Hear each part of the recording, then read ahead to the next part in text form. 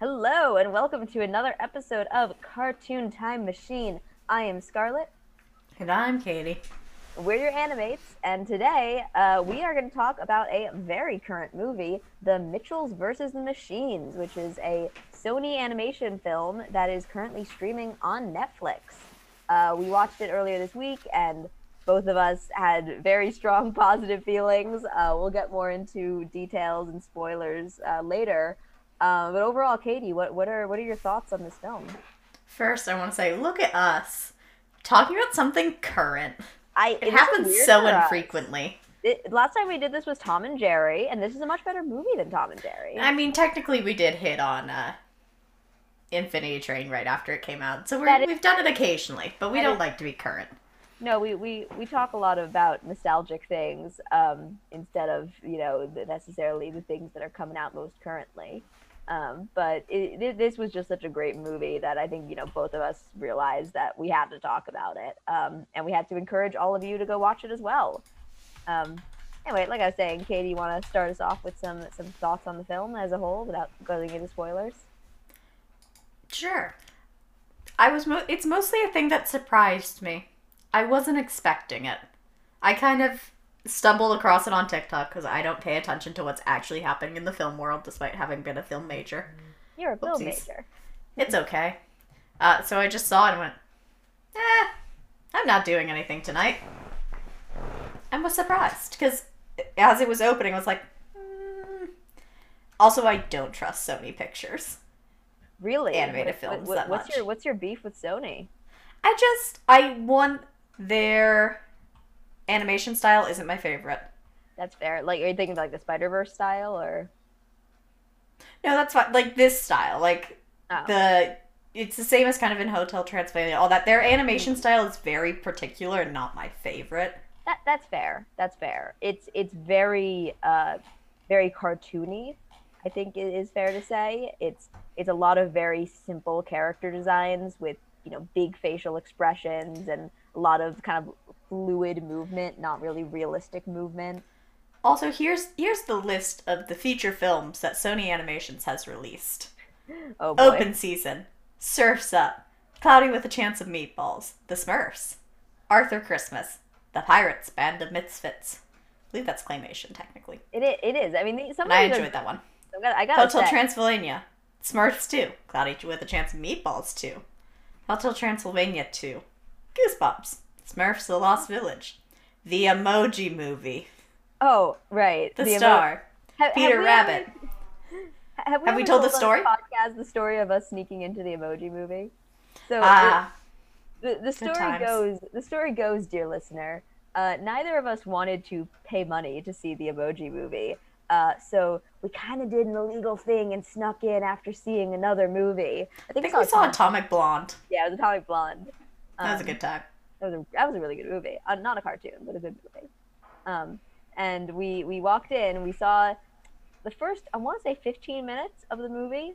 I was like disassociating. It was so bad. Katie, thankfully, finally just dragged me out of there. Upon exiting the theater, I realized I had a gushing nosebleed that I hadn't even noticed. So I think if I had stayed in that theater longer, I might have just been dead, and my brain might have just come gushing out of my face. Like it was bad. It's as bad as you get. However, there's some good things on that list. I gotta say, Arthur Christmas is a surprisingly fun Christmas movie. And I really like Cloudy with a Chance of Meatballs. I haven't seen the sequel, but That it's was good. a really fun Sequel, I movie. don't think is as good. But we also have Hotel Transylvania 3, Goosebumps 2, I The Angry I have Birds a movie soft 2. I have a soft spot for the Hotel Transylvania films. I know you do. It's my aesthetic. I love those classic Halloween monsters, and I think it has a lot of really just fun humor. I like the speed of the animation. I think it's just a very creatively done movie. It's not perfect, but it's for me. But now you can see why perhaps I don't immediately trust Sony Animations films. That is fair. I'll give you that. They've made some little classics. They've also made a lot of trash in between them. I feel like with Sony, it really is like this is a great movie or this is utter garbage. I don't think they have that in between mediocre. At least I haven't really seen that. I think Hotel Transylvania is considered there. It's okay. It's Right. not So bad. I guess to other people that's what it is. I find that I didn't really like the third one, but the second one I think is particularly delightful. It's probably my favorite of the trilogy. We'll talk about those films eventually, probably. So that's how I went into this. And I felt in the beginning, this is not a spoiler, the opening sequence, I was like, ooh, this opening kind of, it's a voiceover. Opening voiceovers are always like, ooh, this could be really cliche, not great, or could be the start of a good movie. Because cut that out. Cut that and then So- we'll go back to it. So opening dialogue, voiceovers, cliche sometimes or good. So I was concerned off the bat. I was like, oh no. Yeah, I also I don't it starts in media res in the middle of the action, sort of like this is us, I bet you're wondering how we got in this situation, which I'm kind of with you, like that is sort of like I'm like I don't like movies that start like that. I just like I get why you do that, and this movie was directed by Mike Rianda, I think I'm pronouncing that right, who was director on Gravity Falls. And the opening reminded me of the opening of the first episode of Gravity Falls. Both of them start with a wild car chase and some wacky shenanigans happening in the car, and they'd be like, this is me, or this is our family. I bet you're wondering how we got in this wild situation. Well, it's a long story. And then you go back to the beginning. There's a lot of this movie, honestly, that really gave me some strong Gravity Falls vibes, which makes sense. The creative team is a lot of overlap there. Alex Hirsch is even in this as a cameo. The creator. He's also he was a story advisor, so That he makes helped. He helped to fix the story up, and you can see he's probably got some touches in there. We'd spent long enough. We could go, yep. Yeah, I think a lot of the humor strikes me as very Gravity Falls. There's kind of a bluntness to a lot of the Gravity Falls humor where, characters will like explicitly say what is happening to them. There's I think the line that Alex Hirsch's character says at one point, he's like, and they're like doing college shenanigans, and he has some line where she's like, I'm making lifelong memories, and like lines like that are just strike me as so Gravity Falls. Like they always do stuff like that where they have like the teenage characters be like, oh man, like is this our punishment for our taste in everything terrible? Like just very on the nose kind of meta humor. I think that this movie is very meta, which I appreciate. I appreciated that level of humor where they were just very, very self-aware. Okay, I believe you played this game with us. You know what my brain considers it as? What? A PG Detroit Become Human. You're not wrong. It's got some of that robot apocalypse, but you kind of sympathize vibes. And I feel like someone going in the distance. No, there's no social commentary here at all. No, clearly not. I mean, I think I think less so than Detroit. I think this is like also just like here to have fun. But there are lessons to be learned along the way. I think are important, and I think it goes even deeper than like I was nervous that the moral of the story was going to be phones are bad because the basic premise, no spoilers, is that a phone Siri essentially takes over the world and the main characters have to fight the machines. That's just the basic premise. And it's really not a phones are bad movie. It's not like The Circle from a few years ago. It was like, what if phones, but too much? There's a little more nuance involved, and it really is more of a family road trip movie than I really thought it would be. And I love a good road trip movie, and I love a story about a daughter connecting with her father. I like that none of the family members were jerks. Like, I liked every single one of them. I saw all of their arguments and their points. I wanted them all to have a happy ending. I love the little brother. I'm blanking on his name. What's the little brother's name? I'll look it up. Aaron, yes. I love that he's a weird little brother, but not a pest little brother. Like, he has a great relationship with Katie, the main character. Hey, Katie, like you. um, they love each other, and they're just both weird in their own ways, and that makes them both interesting. It doesn't make one of them annoying. I think they struck a really good balance with him. Like, he could have so easily veered off into being a really annoying character, and instead, I loved every time he was on screen. Mm-hmm. I think the characters are one of the best parts of the film Yeah. because there's definitely it's one of those things where it is a family road trip story and nothing like there are arcs of the characters, but if you were to look at what people are excited about, you'd expect certain things that don't happen. Um, and it's also just good basic representation of certain people. Yes, absolutely. I mean, I think that's not really that spoilery if you I can. don't know if we're going into it yet. Okay, fair. We'll leave some of that out for now until we get more into the more into the spoiler territory. But yeah, just overall, I can't recommend this movie enough. The animation style, like Katie said, kind of is that Sony style, but it has a lot of touches of Spider-Verse. It's produced by Phil Lord and Chris Miller, so it's got the same production team as Spider-Verse had. And you really see it in some As places. you get further and further into the film, the animation style benefits it a lot more. At Yeah, first, it feels a little bit classic Sony animations, but they add in the new touches of their more recent films. yeah, and those little the main character Katie is an aspiring filmmaker, and throughout she's like sort of adding her little touches and like little imagined spots of her own little fantasy of what the world as a movie would look like. So that's where you get some fun little extra like little 2D animation bumps, and they're very fun and very stylish. It's a really fast-paced movie. This is a movie that will like keep you like watching the whole time. There's really no slow moments. It's constantly funny, it's constantly action packed. The action scenes in this are legitimately good. There's some Fury Road moments in this that like just feel like they belong in like a big action movie.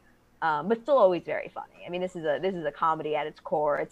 It does, speaking of Lord Miller movies, it does feel like it's got that Lego movie mile a minute jokes, which is just great. It really keeps you on edge.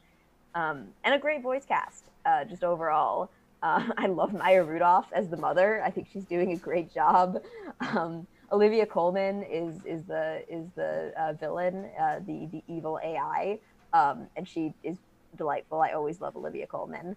And then there's two robots who are played by Beth Bennett and Fred Armisen, and they're really funny.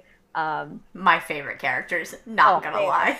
they are great. I love when they get SNL people to do these things because they're so good at taking like kind of otherwise bit roles that like you didn't really need to give to people, and just elevating them to just really funny moments. I think that's just it's a series of really funny moments. It's a light movie. It will make you cry at times. I broke down at the end. I don't know, Katie, did you cry at all? No, I don't tend to cry at movies, but the ending is really sweet. Especially because I feel like we are the target audience for this film. Yeah, if you're the kind of person who has ever been, possibly into some less than mainstream things, and if you've had a hard time explaining your interests to your loved ones, this is a movie for you. And it's all about relating to people, even if you don't fully understand them. And I think that's just a really beautiful thing to base a movie on, and clearly one that's very dear to the creators' hearts. I mean, when they create a character like Katie, you know that there is something very personal to that character, and very personal to her relationship with her family and particularly her dad. Um, it's just a wonderful movie. This is a film written by film majors about a kid who wants to be a film major, and anyone who went and studied arts or film in Yeah, particular will probably go like, "Yep." I I mean, mean, I feel like we, especially with the end of the film, will be able to tell a college story, but we'll hold that till we're after the spoilers mark. yeah. So let's get into it. We've given our pitch for this movie. If you haven't seen it yet, we will be here. So go on and watch it. Go on. Bye. Goodbye. Bye. Bye. Bye. We'll see you in a little bit. Yeah. And for those of you who have seen it and would like to stick around, or for those of you who just turned off the podcast and came back after watching it, welcome back. Hello. Hi. Welcome back. Hi, we missed you. We're incorporeal beings here, so time doesn't really matter. Yeah, time is nothing. Time is meaningless. We're in the cartoon time machine, right? I mean, that's our thing. So now we're gonna get into spoilers. So yeah, like as Katie was saying, the premise of the movie is basically that Katie is an aspiring film major who has just gotten into what was the name, like the LA Film School. Like it had like a very generic name that was just it's something LA like LA Film School. Yeah, I think that's it. LA College of Film. Yeah, so just generic film school because her whole life she has been making adorable videos with her dog and her little brother and with all these fun added special effects, and it's just weird stuff, guys. It's like a TikTok / early YouTube monstrosity, and the Gen Z humor in this movie is just so good. Like I like that they didn't try to use like real memes.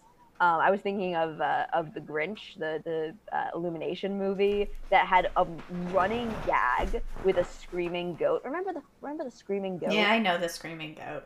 Yeah. Okay. So that was an old meme by the time the movie came out, which makes sense. It takes a long time to make an animated movie. Like I don't begrudge them that, but that's how you instantly date your movie, is by trying to stick in real life memes. And this movie very, very smartly just sort of this movie has an understanding of the types of things that go viral on the internet and made that sort of more the focus. Like you can imagine this girl's weird dog TikToks basically becoming a thing. They sort of pose it as if she's making longer movies, which is less realistic. You don't really see that so much anymore, but you can buy that would be the next evolution of the internet. And you buy her energy and enthusiasm for it, even if no one else quite gets her and her weird dog movies. Her dog is this adorable little pug. The dog's name is Moochie, right? Manchi. He was just so cute. Oh my god. It reminds me of my cat. It's got Edward vibes. I was thinking that. Yeah, it's got that little gray potato movie going on there. I mean, when you were a kid, now that you're actually a film major and have gone through the steps, didn't you make weird movies with your family camcorder? Oh, absolutely. I don't even think it was a camcorder. It was like one of those like little like gray digital camera things that like cost like $20. Yeah. But I remember one year I went to like an arts camp, and I spent the whole summer making a stop motion epic about a sweatshirt that goes around camp eating people. And then it gets started. So you made the Super Bowl commercial before the Super Bowl commercial happened. Wait, what was the Super Bowl commercial? There was I can't remember it. It was some celebrity's face on a sweatshirt, and it was just a key character the whole commercial. I'll find it for you later. Yeah, thank you. It was stupid. It was exactly the same kind of stupid. And then someone like saws it in half in the wood shop, but then like I painstakingly sewed it together, stitch by stitch on camera, taking a new picture so it would look like it's weaving itself back together. That took like a week of my life. It sounds like something we would have made in college still. Oh, absolutely. And then of course our college magnum opus is our epic ghost hunting documentary.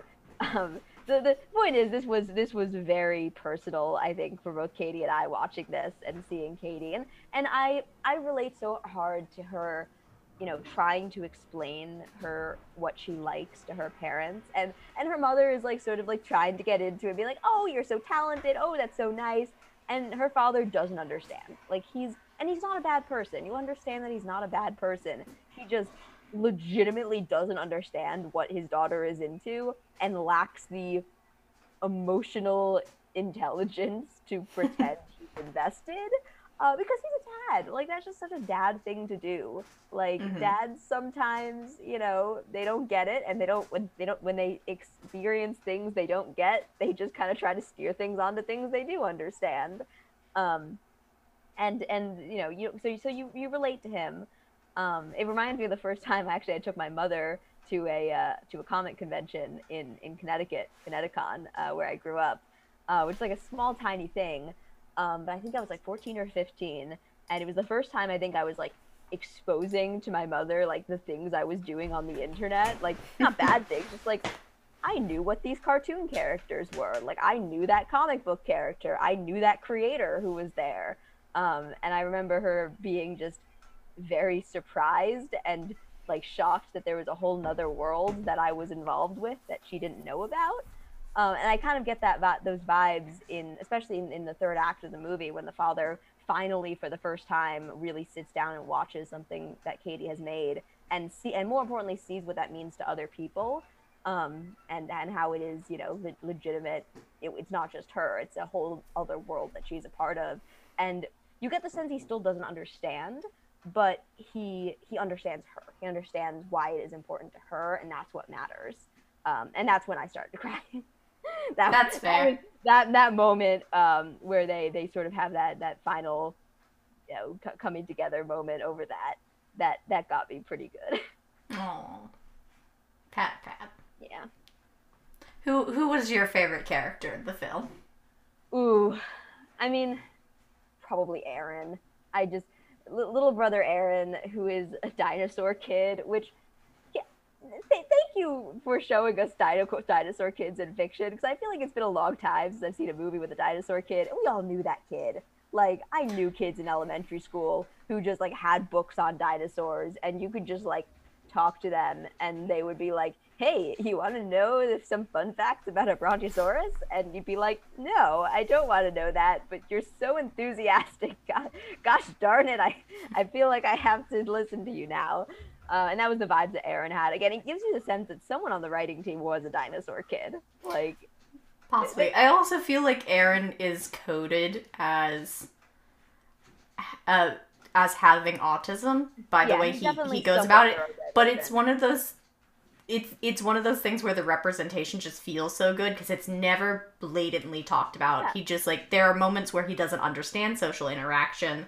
He is definitely his specialty is dinosaurs. That's his special interest. Right. At the beginning, you see him in the phone book just crossing people off to see if anyone will talk to him about dinosaurs. That's when I fell in love with him, because the earnestness with which he was going through the phone book, calling total strangers. Hi, you want to talk to me about dinosaurs? Okay, talk to you soon. And then going back through, he just made me happy. What a happy kid. I want nothing bad to happen to him. And I think you're right. I think he's coded as somewhat neurodivergent. I don't know, if any one particular way, but that's never shown as a bad thing. That's just a quirk. It's a quirk he has, all the other characters have quirks. And it never discounts it. If anything, it helps them in points. They don't paint it in a bad light, which I feel like a lot of the representation in media is mixed about how people feel about how it's used. That or I feel how they have to overcome it. He doesn't overcome his social issues by the end. There's a running gag where he's got a crush on the neighbor kid who's played by Charlene Lee of Steven Universe and We Bare Bears fame. I whenever I hear their voice, I love their voice. So he's got a thing for her, and whenever they interact and she's expressing interest in the dinosaurs, and she is clearly so perfect for him, whether as friends or as a girlfriend, they're so good together. He yeets right out of there. He jumps out of windows to avoid talking to her because he's just so shy, and he's clearly made strides by the end. He's able to talk to her a little bit, but he's still jumping out of windows. So it's very sweet, and I think, yeah, like you said, I think it's really nice, subtle but good representation. It's not. And I think that comes as the general thing of this film is subtle representation of people. Yeah, he is wearing an LGBT flag pin the entire movie. The entire movie, and at the end, the mom is like, so, are you and Jade a thing? Are you bringing her home for Thanksgiving? It's again, that subtle nod, which a lot of media that's the core thing. It's nice to see a film where all the things that make the characters different are not the key aspects of the film. It's actually very nice representation. I don't want media about me all the time. I just want to see myself in normal media.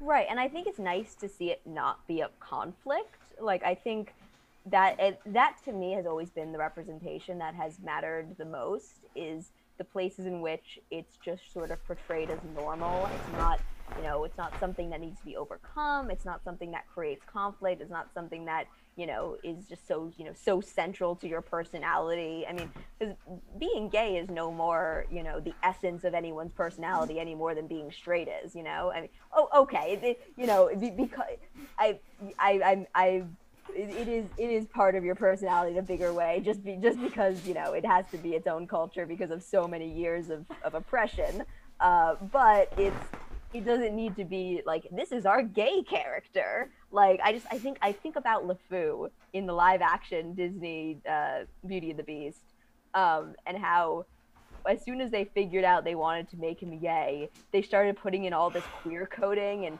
making him talk in a really effeminate voice, and talking about like gossiping and like stuff like that. It's like, you didn't need to change his personality because he's gay now. Like, his personality could have just been the same. And I like that, Katie doesn't have to explicitly say that she's gay, and her parents don't make a thing out of it any more than they would if she was in a straight relationship. Like, that I think is what matters so much to young kids seeing this, and just see that it's not, it's nothing to raise a fuss about. It's just who you are. Mm-hmm. At the end, did you also feel like, it reminds me of arriving on campus freshman year? Oh, God, yes. When she was saying, throughout, I found my people, like, I got to go to my people. These are my people. And she's talking about all the friends that she's like been chatting with online. That was what I was feeling exactly the summer before I got to our college, just interacting with people on GroupMe and Facebook and being like, oh my God, this person has seen The Room. This person knows what The Room is. This person wants to watch The Room with me. Like, it's like the exact same. There was a different bad movie that they were talking about, like a made up one. But it was just the exact same vibes of like, no one in my town growing up, or at least no one that I interacted with, had the same interests that I did. To suddenly be the idea of going somewhere where you can talk to people about the things that matter to you in real life. That just means so much, and you understand why Katie's excited. I mean, you see from her father's perspective, why, he doesn't want her to like immediately leave and like never see her family again. But you get why she's not, she's not neglected, she's not unloved, and you get the sense she loves her family. It's just, she's got to be with her people. Why didn't we ever make a slip and slide inside? They made one in Bob, as far as I heard, at one point during our orientation. I think someone got pretty injured. Yeah. I don't know. We had good hallways for it. Yeah, the reason we didn't do it is because that's a great way to send someone to the hospital at orientation week. Someone was going regardless. It's orientation week. That is fair. But that was a moment when the Alex Hirsch character was like, slide down the slip slide, like, I'm making lifelong memories, or something like that. It just killed me. Because yeah, that's how the first week of college feels. But of course, then the plot happens, and there's a Mark Zuckerberg type character who invents a new update for his mobile assistant. And the old mobile assistant gets mad and uses her AI powers to create a robot uprising. And eventually the robots start taking over the world until only the Mitchell family, who are on their college road trip going to take Katie to college, they're the only family left in the world, as far as we know, and it's up to them to stop the robot rebellion. And it's just as fun as it sounds, because this is just this regular Midwestern. I think they say they're from Kansas, right? At some point, they're definitely Midwest. At least it's clearly Midwest family. Just a regular. I think they're driving what I think is referred to as like a '93 Chevy Subaru, like something like that. Rust orange color. Yeah, it's like the most family mobile you've ever seen in your life, and they're doing Fury Road, antics with that thing. Dad is the Midwest hunter, wilderness man. Mom just looks like a Midwesterner. Oh, yeah. You can't tell me Linda Mitchell is not going to make me a hot dish if I come over to her house. Not even sure I know what a hot dish is. Is it just... Hot dish is like shepherd's pie. but instead of mashed potatoes, it's tater tots. I've just heard that referred to as a tater tot casserole. Oh my god, why do you do that to your bodies? Hey, don't ask me, ask Minnesota why. Minnesota also has a million salads, none of which involve lettuce. Yeah, and all of them have mayonnaise for some reason. Yeah. I went to college for 4 years in the Midwest. I still don't understand Midwestern food. I like the cheese curds. Thank you. I'll take that. Cheese What curds about? are- Yeah, I don't think you like beer cheese. I don't. I don't like. Midwest food just revolves around freezers and cheese. There's a lot of cheese. Luckily, the cheese is fantastic.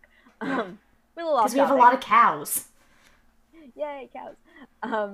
So, we another peak plot point, as we alluded to earlier, is at one point they managed to capture two defective robots, played by Beck Bennett and Fred Armisen, who Eric! Deborah! they were about 3000. I think is the full name. They have a whole extended sequence where these defective robots are like pretending to be humans, and they're clearly robots. They do the walking downstairs trick.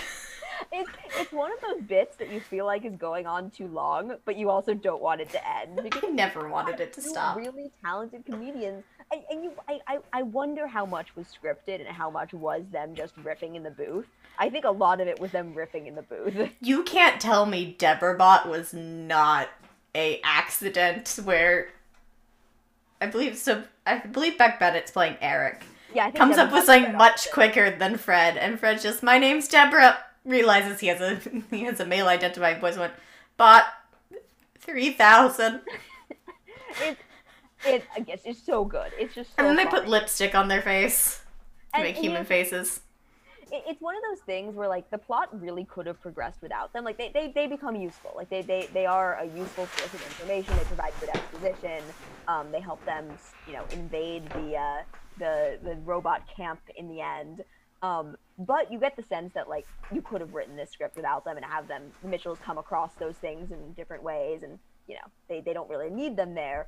But it's just that little cherry on top of comedy to have the dynamic of the family changed by having these two robots pretending to not be robots in the back of the car, and they're just adorable. They're My favorite plot of this movie is this D plot revolving around Eric and Deborah, because over time, in the mall scene, which we will talk about, we gotta talk about the mall scene eventually, yeah.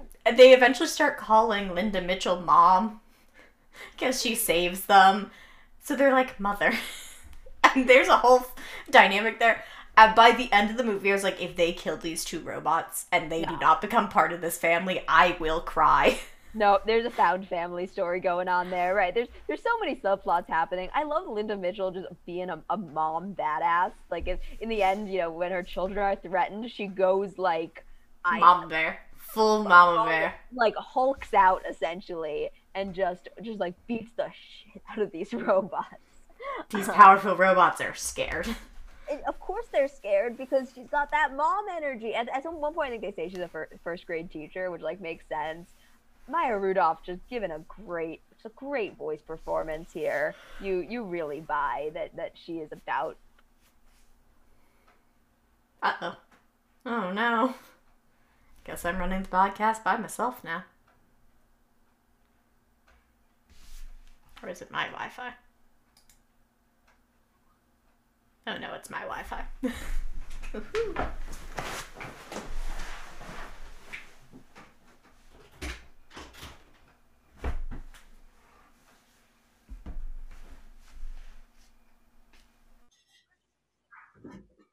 Hello?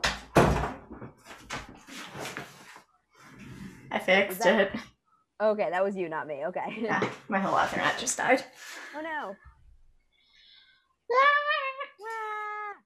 Okay. All right, where do you You were talking about Linda. Yeah. No, Linda is just wonderful, and she does such a great job, and it's great. All the characters are great. I really can't think of any one of them who I didn't enjoy seeing. I love that we got more of the father's backstory throughout. You get the as Katie mentioned, he's a big wilderness man, which makes sense, you know, why he hates phones, hates technology, is annoyed that his family is busier being on their phones than interacting with each other, which, again, just such dad energy. I love that. And you find out that, you know, way back in the day, he had a wonderful cabin retreat that he imagined raising his family in, but it just sort of became not feasible to raise a family out in the woods with no technology. So he had to give it up for his daughter. Um, but you know, you don't get the sense that that makes him bitter and thinks like, oh, I've wasted my life, or I could have had so much more. I could have lived my real life if only I hadn't had these damn kids. You know that he would make that choice again, and it's really sweet. Um, Speaking of which, most of those flashbacks are shown through home video footage, which all have a timestamp, which is interesting. And the camcorder of the present day also has a timestamp. Kind of wish in post or something they would have changed it so it doesn't all take place in 2020. Like I know they had to have the present day be 2020 because I think the movie was actually supposed to come out in 2020. It got delayed. Because I think it was supposed to have a theatrical release, and then of course, you know, real life 2020 happened. um I don't know. I feel like when people look back on this and see that this apocalypse movie took place in 2020, I think it might color it a little bit.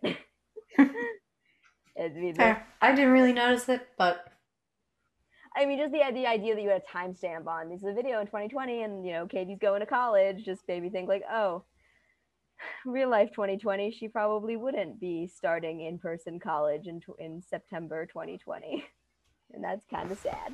But it's a fantasy movie, so you know, it doesn't. Their apocalypse ended in like a week. Ours continues. Too dark. This is a fun movie. It's a funny movie.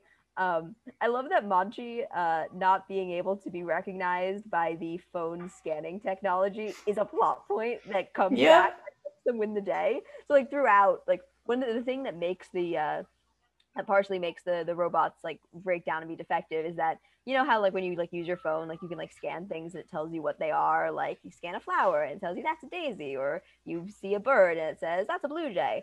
So they're sort of trying to do that with Monchi, who is a pug, and a big great potato, as we said before.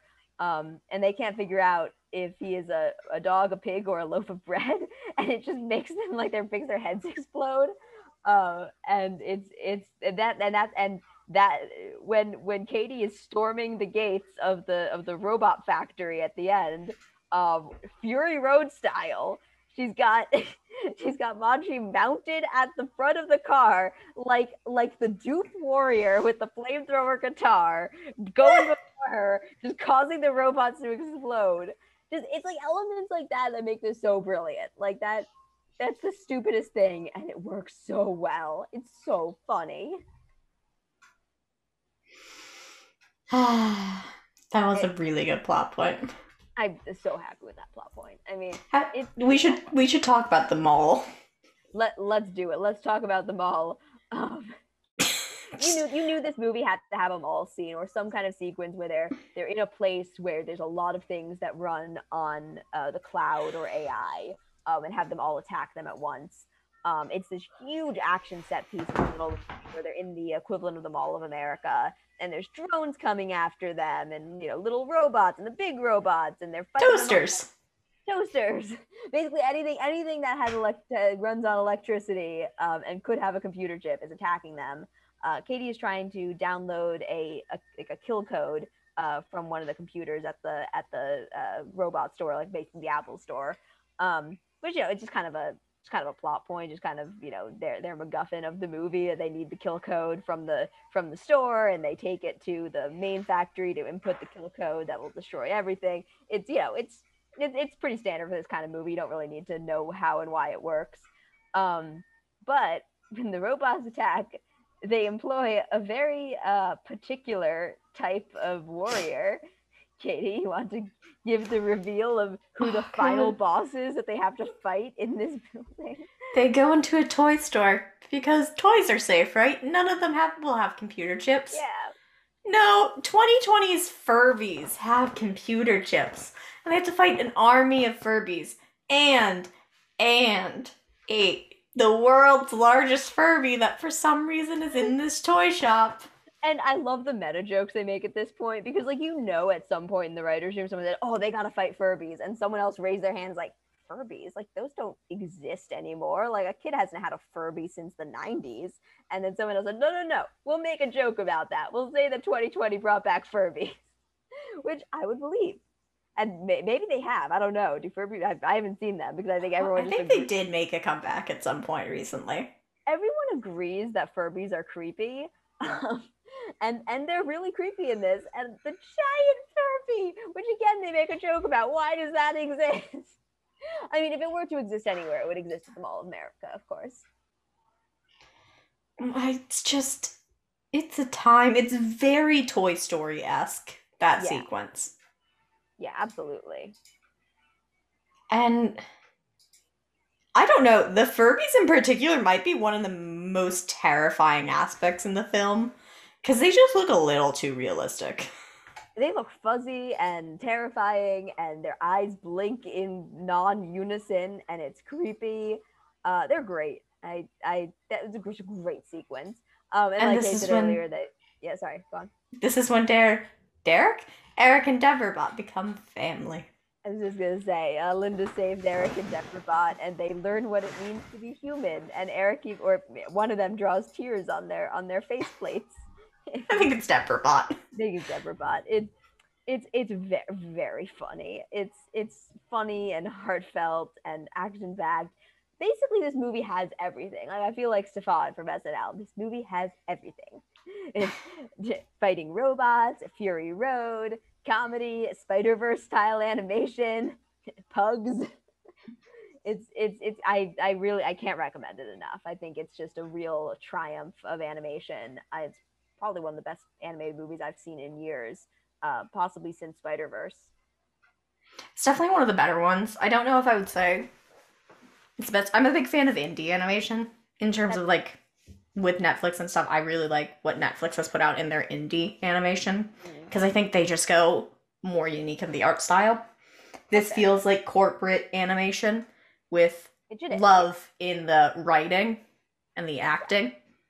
What did you think of the end credits? That also almost made me cry. The end credits were good. The way they did the end credits is that for every person being credited, they included a photo of them with their family, and that was like the second part. Like I don't think I've ever cried at end credits before, like removed from the movie itself, but that got me. I was crying, just seeing all the people, and their childhood pictures of them with their family, and little arrows pointing to who they were as children. It was just so sweet. Like what a heartwarming way to end this film. Yeah, but it's a good one, and it's good to see someone ready to give Disney a run for their money next year at the Oscars.